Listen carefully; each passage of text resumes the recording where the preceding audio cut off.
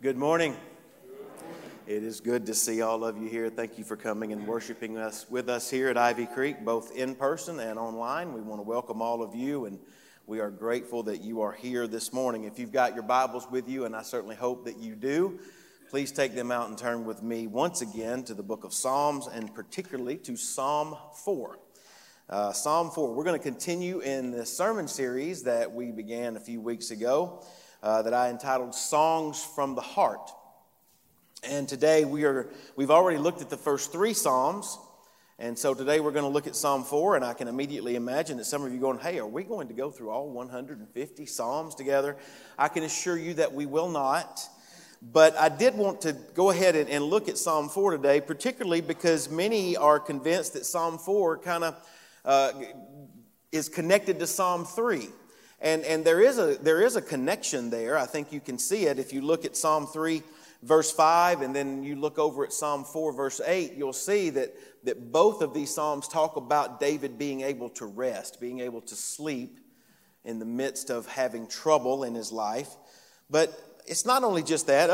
There are other scholars who are convinced that the trouble that David describes here in Psalm 4 is the same trouble that's described in Psalm 3, where you'll remember from last week we talked about David was fleeing from Absalom, his son, who was attempting to overthrow David from being a king of Israel. And so many would say that the same trouble that David faces here in Psalm 4 is that.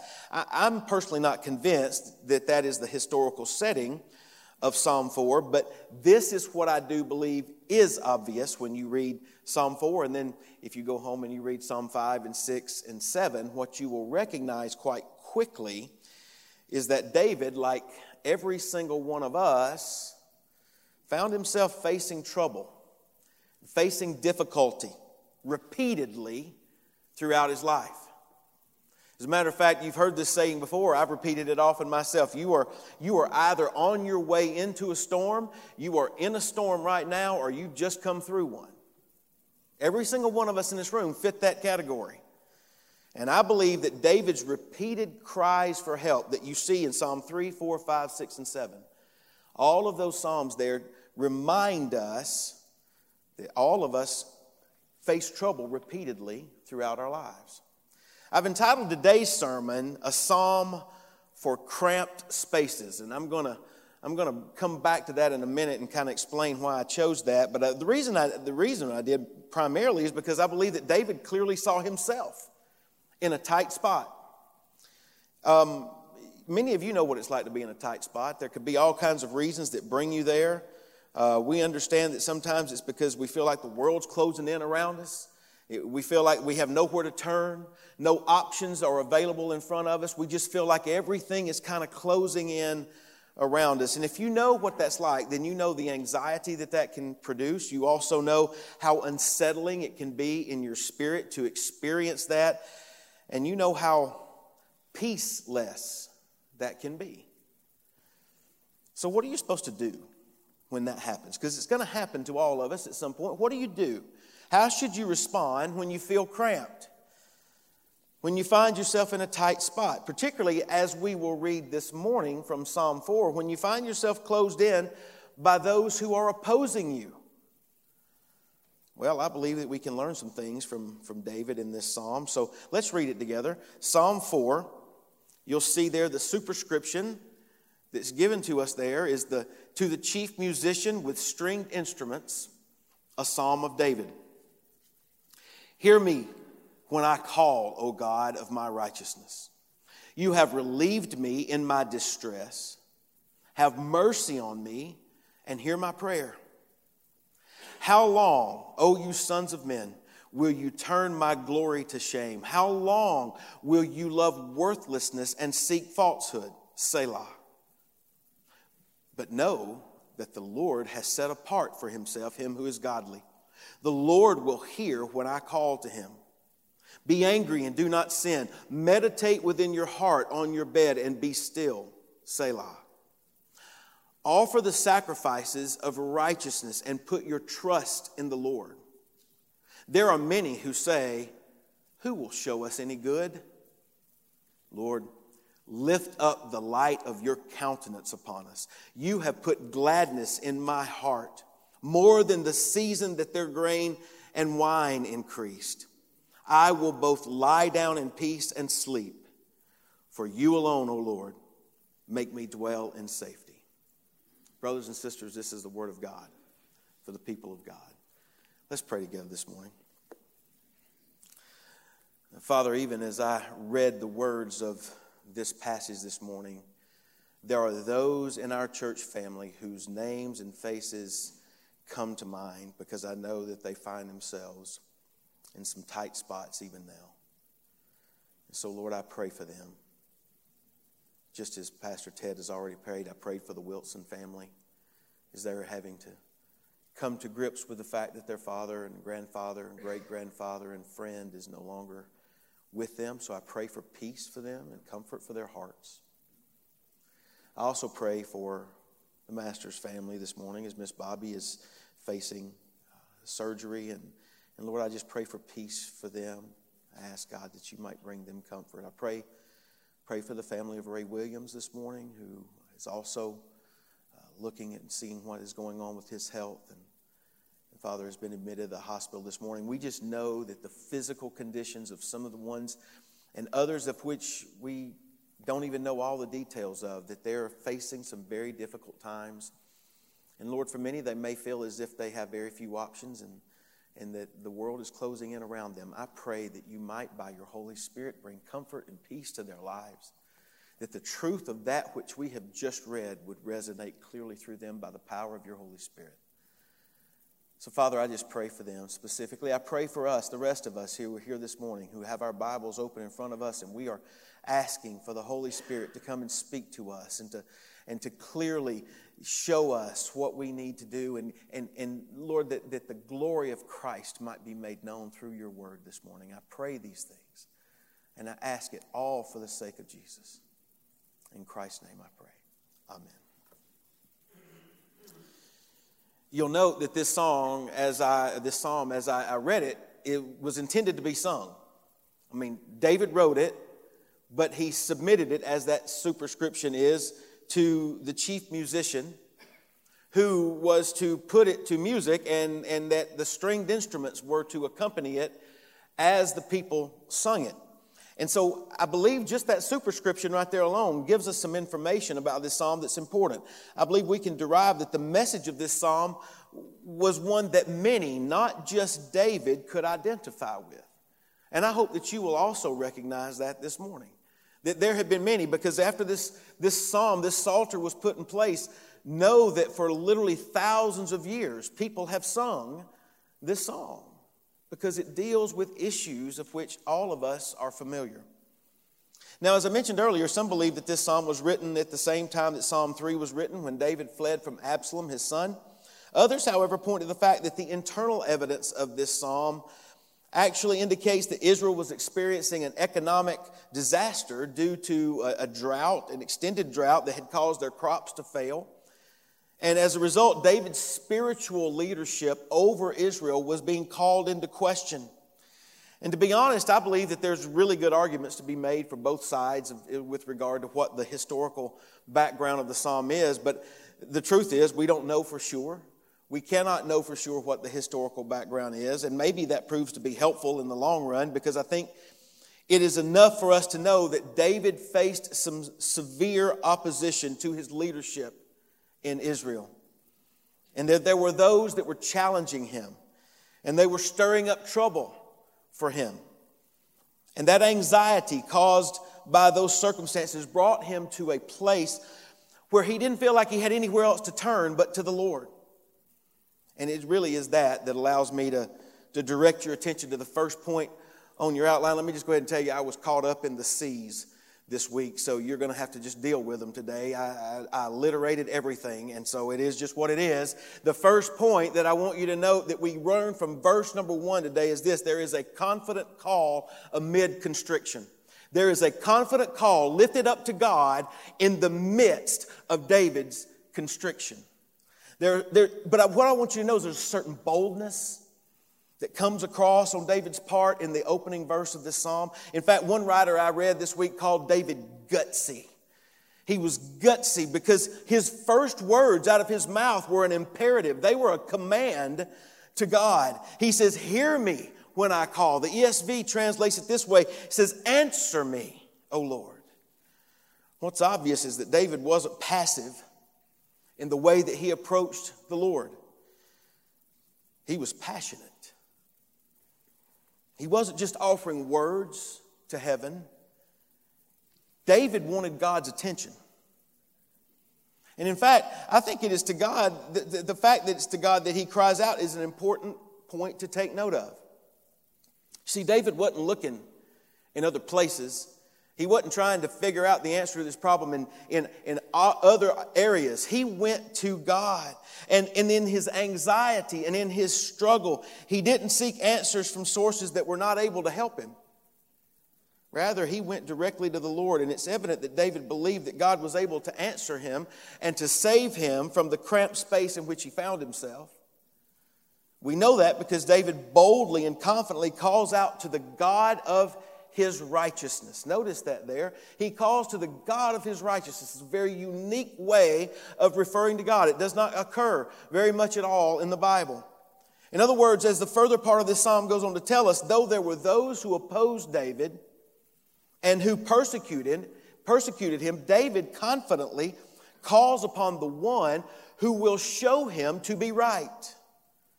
And he does so with a bold expectation that God will hear him and that God will respond with mercy. Now, I mentioned earlier, I've entitled today's sermon, A Psalm for Cramped Spaces, and I referred to that a couple of times. My reasoning specifically for choosing that title, as the first point makes clear about constriction, is I believe that David is obviously experiencing what it means to be constricted, to find himself in a tight spot. Notice that after he boldly calls upon God, that David recalls his past experiences. He says, you have relieved me in my distress. In other words, David says at some point in the past, and perhaps there were many points in the past, David had found himself in similar trouble. And in fact, it was God's past deliverances of David that helped David know, this is who I need to call on. This is who God is. This is what God does. But I want you to notice that when he cried out to God, he said God had relieved him in his distress. Note that word distress there, the Hebrew word from which it's translated, literally means this. It means a tight or a narrow or a cramped space. That word distress is what it means. It means to be enclosed in upon.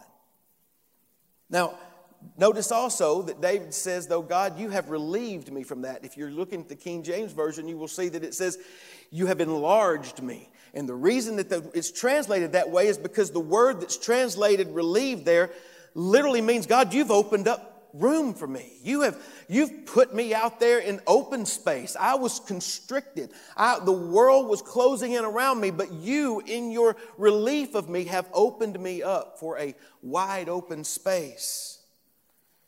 In fact, that's David's testimony repeatedly throughout the Psalms. You can find it in Psalm 18, verse 19. David writes this. He says, God brought me out into a broad place, and he delivered me because he delighted in me. David also writes in Psalm 31, verses 7 and 8, he says, I will rejoice and be glad in your steadfast love because you have seen my affliction. You have known the distress of my soul, same word, and you have not delivered me into the hands of my enemies. You have set my feet in a broad place. David's testimony echoes that which was said of the Lord in Job chapter 35, verse 16, where there Elihu was saying this to Job. He was saying this about God. He says, he woos you from the jaws of distress to a spacious place, free from restriction. You see how that imagery just continues to come through the text? And that was evidently the case here. I want you to know, as I mentioned to you last week, for someone like myself that's claustrophobic and agoraphobic and doesn't like to be constricted in any way, whether it's literally or figuratively, doesn't like that feeling as if the walls are closing in around him, I want you to know that a psalm like this really comes and is encouragement to me. It lets me throw my shoulders back and begin to breathe, because when life comes in around you and constricts you from all different sides, that's what it does. It stifles you. But David says, no, God, I've come to you so many times and you've opened up a way for me. You've given me space. You've given me a broad place. You've put my feet in open air. And I want you to know, I think that is quite encouraging. And I think that's evident from what David is saying here in chapter 4, verse 1, that it's a very similar scenario that's facing him in his trouble here. That's why he brings it back up. God, you've done this in the past. Now I'm coming to you because I'm back in the same kind of scenario again. And I believe that's what gives us a strong indication that this is a psalm for cramped spaces. Now, I want to just pause for a moment now that we've kind of gotten to the end of Psalm 1 or verse 1 there, Psalm 4, verse 1, and just ask ourselves, what can we learn from this verse? What is there that's applicable to us? And I think if you find yourself cramped, if you find yourself trapped, if you feel like you are being constricted, well, I believe that we can learn to do some things just like David did. And that is, first of all, to remind ourselves of the times when God has come and delivered us in the past. Specifically, recall in your life when God has been the one who has brought you relief. When God has come into your life in the midst of the trouble, very similar to what you're facing now, that God was there for you. Because that will build the confidence. Your confidence is in the one who has control over your circumstances, and you go to him. And you can go to him with boldness, as the writer of Hebrews says in Hebrews 4, verse 16, let us therefore come boldly to the throne of grace that we may obtain mercy and find grace to help in time of need. Brothers and sisters, that's exactly what we must do, is we turn to the Lord, the one who has delivered us from our distress in times past. So that's the first thing that I want us to see from verse 1. It's a confident call amid constriction. But then notice the second point on your outline. The C's just continue. From verses 2 through 5, we see a confronting caution and correction. A confronting caution and correction. You know, it's been my experience, tight spots and cramped spaces can result from a number of different reasons. But sometimes they come as a result of pressure that's being exerted upon us by other people. And that certainly appears to be the case for David here in Psalm 4. You'll notice that in verse 1, David cries out to God. But then here in verse 2, he begins to address his adversaries. In fact, he confronts them. He says, how long, O you sons of men, will you turn my glory to shame? What becomes clear is that there were wicked men. Specifically, the Hebrew term that David uses there tells us that they were important men who were slandering David. In other words, the tight spot that David found himself in came as a result of influential men who were spreading malicious lies about him. And the next line makes it obvious that what his opponents were saying was false, because he asked this question, how long will you love worthlessness and seek falsehood? David's question seems to indicate that he was about to run out of patience with these guys. He just about reached the end of his rope with them. They were dragging his name through the mud. They were spreading lies and slandering his reputation, and David's had enough. And so he confronts him and says, how long are you going to keep this up? How long are you going to continue doing this? And then notice that David issues a very strong warning to his opponents. They were attacking him, but then he cautions them by reminding them that God will respond to the faithful. He says this, but know that the Lord has set apart for himself him who is godly, and the Lord will hear when I call to him. Specifically, as James Boyce has put it, David is reminding those who have been dragging his name through the mud that he had become the king of Israel by the sovereign choice of God, not by man's authority.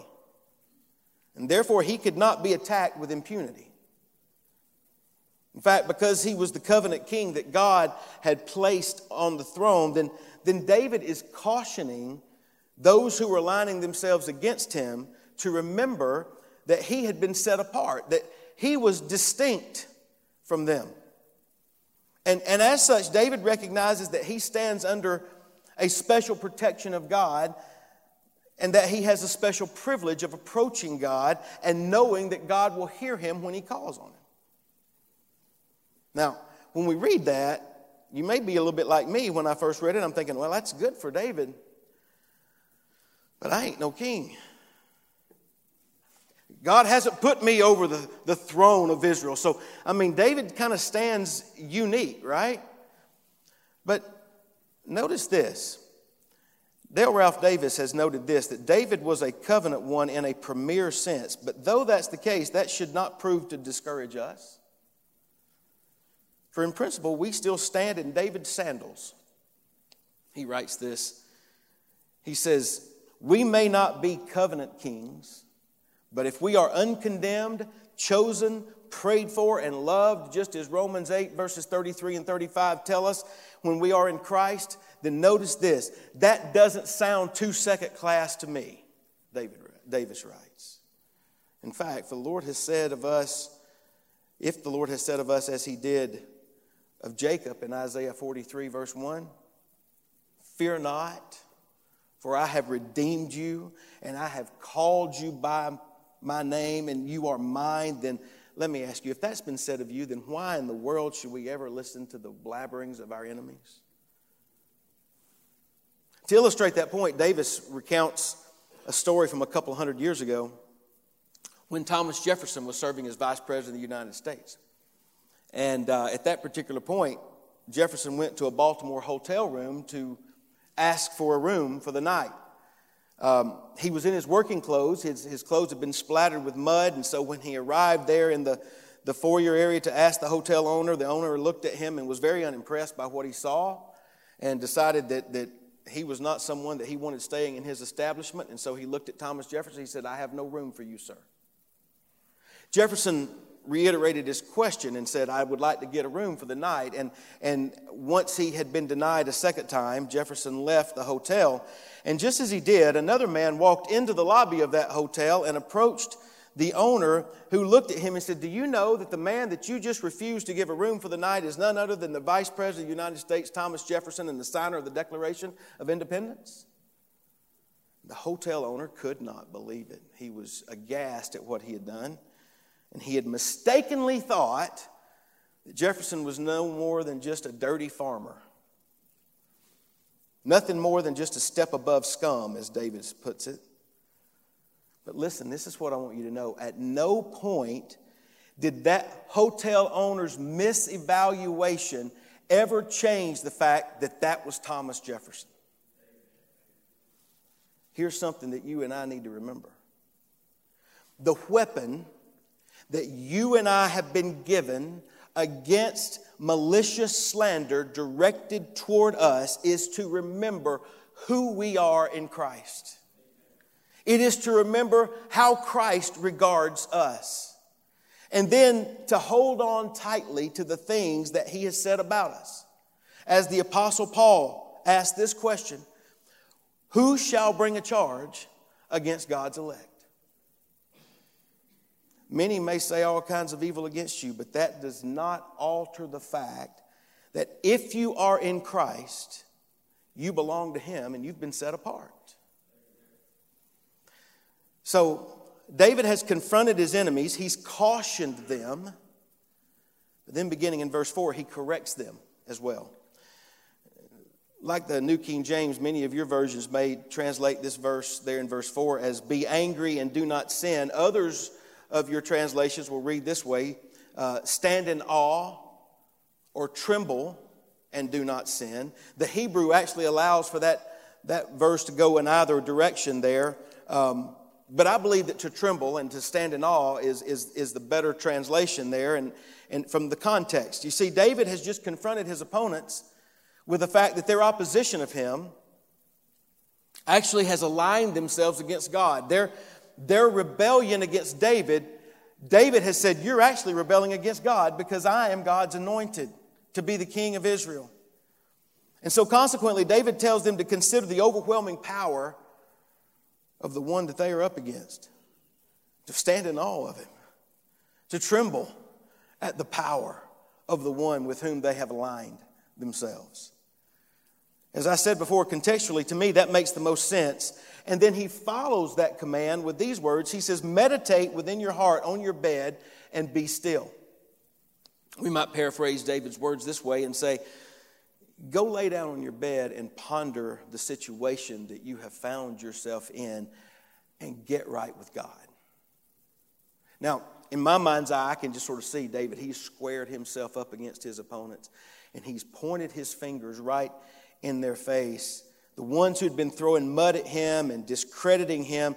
And he says, look, you might think that you're fighting me, but you better beware of who your true enemy is. You are cutting down the one whom God has set apart. And as such, what you need to do is to clasp your hands over your mouth and abandon the evil that you are conspiring and planning in your heart. Go lie down on your bed and search your hearts in silence.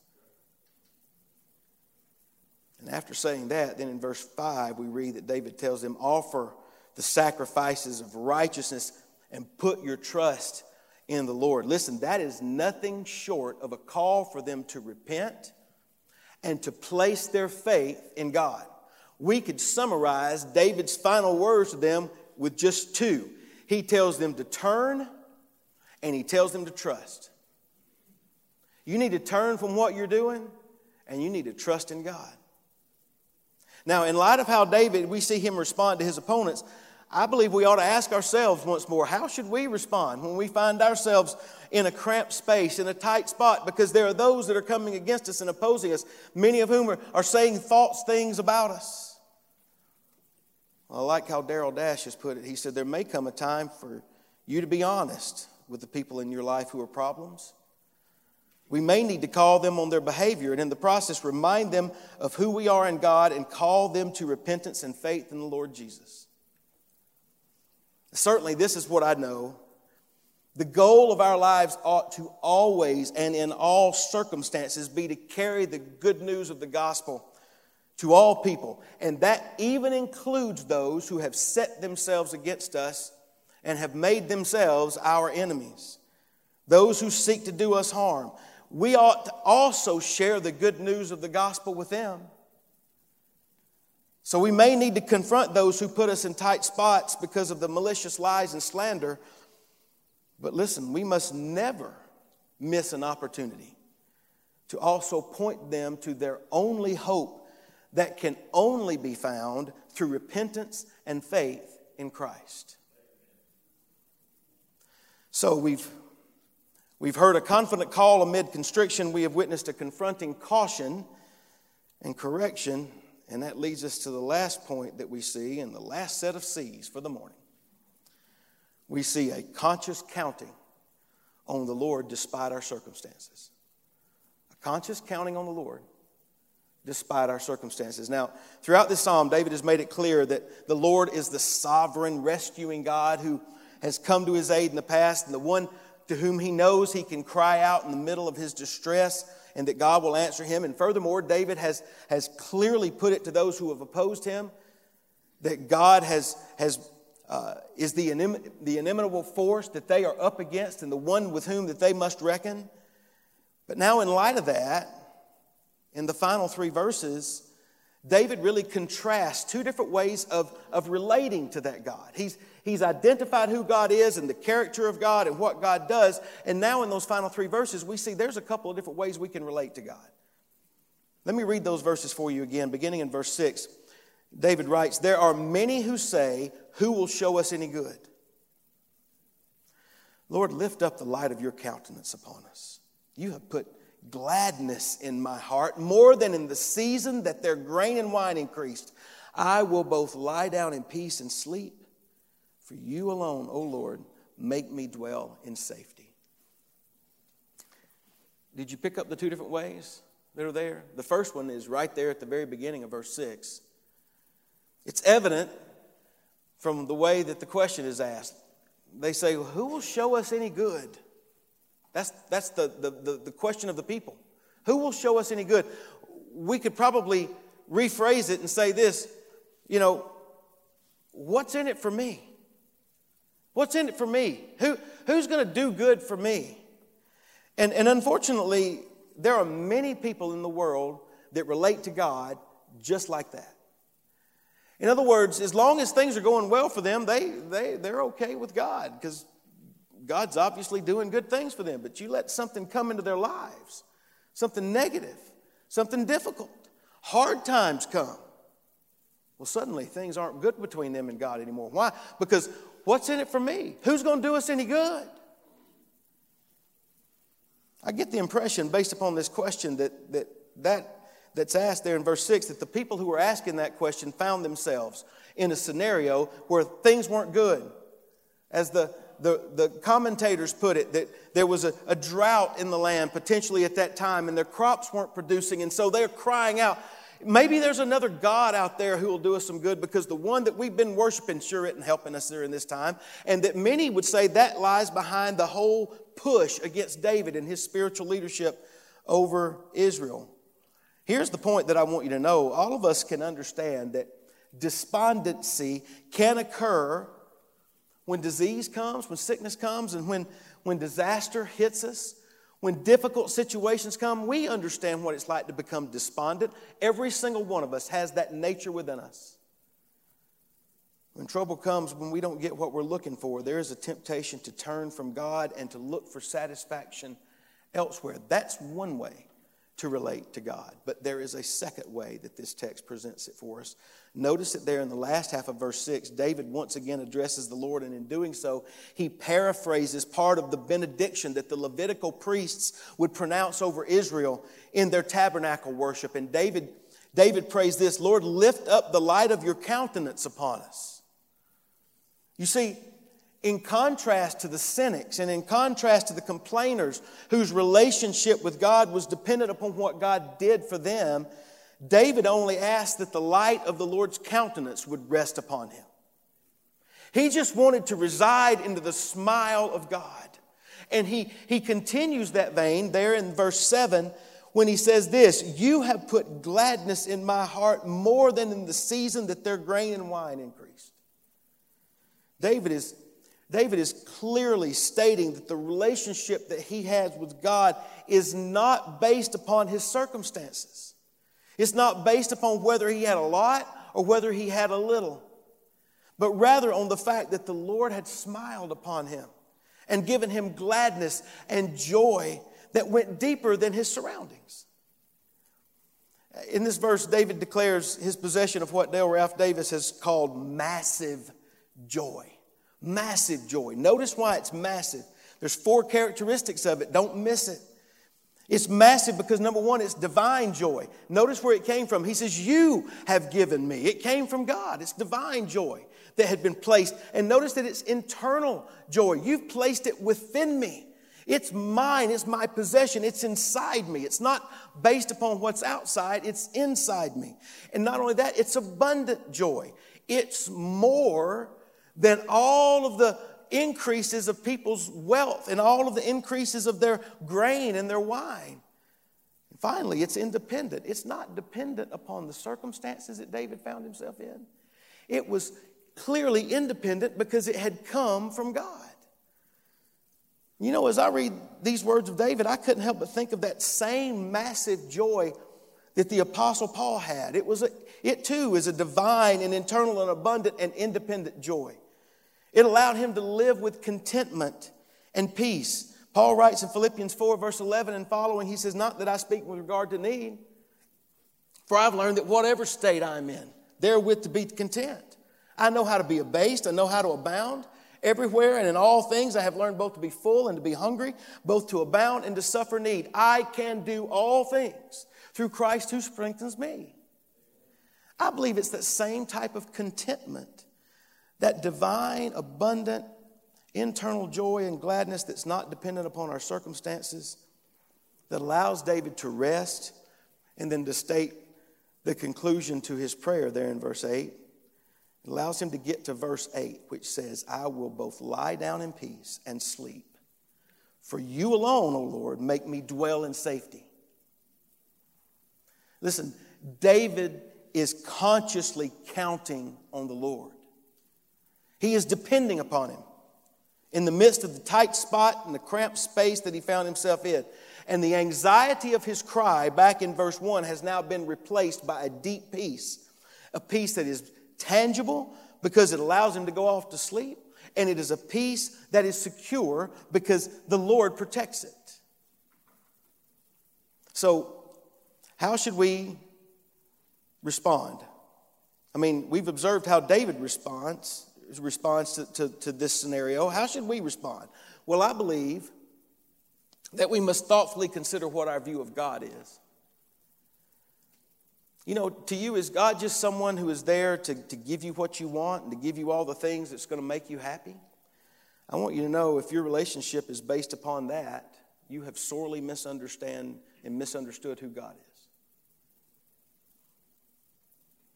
On the other hand, I believe these verses call us to be contented and to live a peace-filled and truly joyful life that recognizes that the greatest possession we could ever find will not be stored in our bank accounts. It won't be stacked in our pantries. We won't find it sitting in our garages or our driveways. It won't be stamped on our passports. Rather, the greatest possession that we will ever have will be to recognize that the smile of God rests upon us. And it comes from a life that recognizes and has true abundant peace that results from that divine, internal, abundant, and independent joy that the Lord gives us and comes from a relationship that we have with Him. Brothers and sisters, when you are in possession of that, then I want you to know everything else is going to fall into place in your life, regardless of your circumstances, regardless of the opposition that you may face. And that's what I believe the Holy Spirit teaches us through David's words. And it leads me to my sermon in a sentence this morning, which is this. If you find yourself in a tight spot or a cramped space, brought on by the pain of rejection and conflict, draw near to the Lord and allow His joy and peace to be that which gives you room and lets you rest. You know, as I close this morning, I just want to point you back to one last thing, and then I promise I'll be quiet. When David cried out to God back in verse 1, I want you to notice that he prayed to the God of his righteousness. And as I mentioned, that was certainly meant for David that he recognized that God would be the one who declared him right, even though his opponents were saying that he wasn't.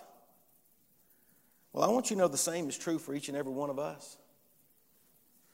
You see, the only way that you and I can truly be at peace, the peace that we read about there in verse 8, and the only way that you and I can truly experience that divine, internal, abundant, independent joy that we read about there in verse 7, the only way that we will ever be able to do that is if God declares us righteous. Well, here's what I want you to know. There's not a single one of us in this room that is. In fact, the Bible tells us that any amount of righteousness, any amount of good deeds, any good work that we want to accomplish, when we stand before God and He looks at it and compares it to Christ, it will appear to Him as worthless, dirty rags. So what hope do you and I have? Well, the only hope that we have is that one day when we stand before God, and all of us will, when we stand before Him, we stand in a righteousness that is not our own, but rather we stand clothed in the righteousness of Jesus Christ. He is the God of our righteousness. Because on the cross, for those who believe, the great exchange took place. All of our sin was imputed to Christ, and He suffered the penalty of our sin and died as a result of it, paying that penalty. But at the same time, His righteousness was then given to us. And when we stand before the Lord, we will stand before Him clothed in the righteousness of Christ. That is the only way that anyone will ever be able to truly have that kind of joy and gladness of heart and that kind of peace that will allow you to go to sleep. David says, I will both lie down in peace and sleep, for you alone, O Lord, make me dwell in safety. You know, one day all of us will lie down and sleep. we will close our eyes forever. And when we do, this same will still be true. Because we stand in the righteousness of Christ, we know that one day He will raise us up and we will stand before Him and we will be able to dwell in safety for all eternity because of what Jesus Christ has done for us.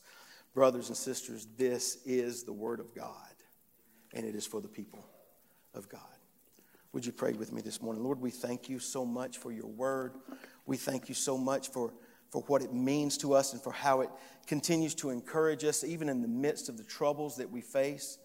And Father, I've already listed some of those troubles this morning that people are facing physically, but I know that there are those in this room and those that are listening and watching online this morning that are going through even more difficulties of which I am not aware. Lord, I know that your word is able to speak to all of us in the midst of our trouble, and I am confident that you desire for us to come to you with boldness, because you are the one who can help us in our time of need. And so I pray that we would do that today, particularly if there is one who does not know you as their Lord and Savior, does not have the confidence, doesn't have the peace and the joy that we've described this morning, that today would be the day that they would repent of their sins and they would trust in you. I pray these things in the name of Christ and for his sake. Amen.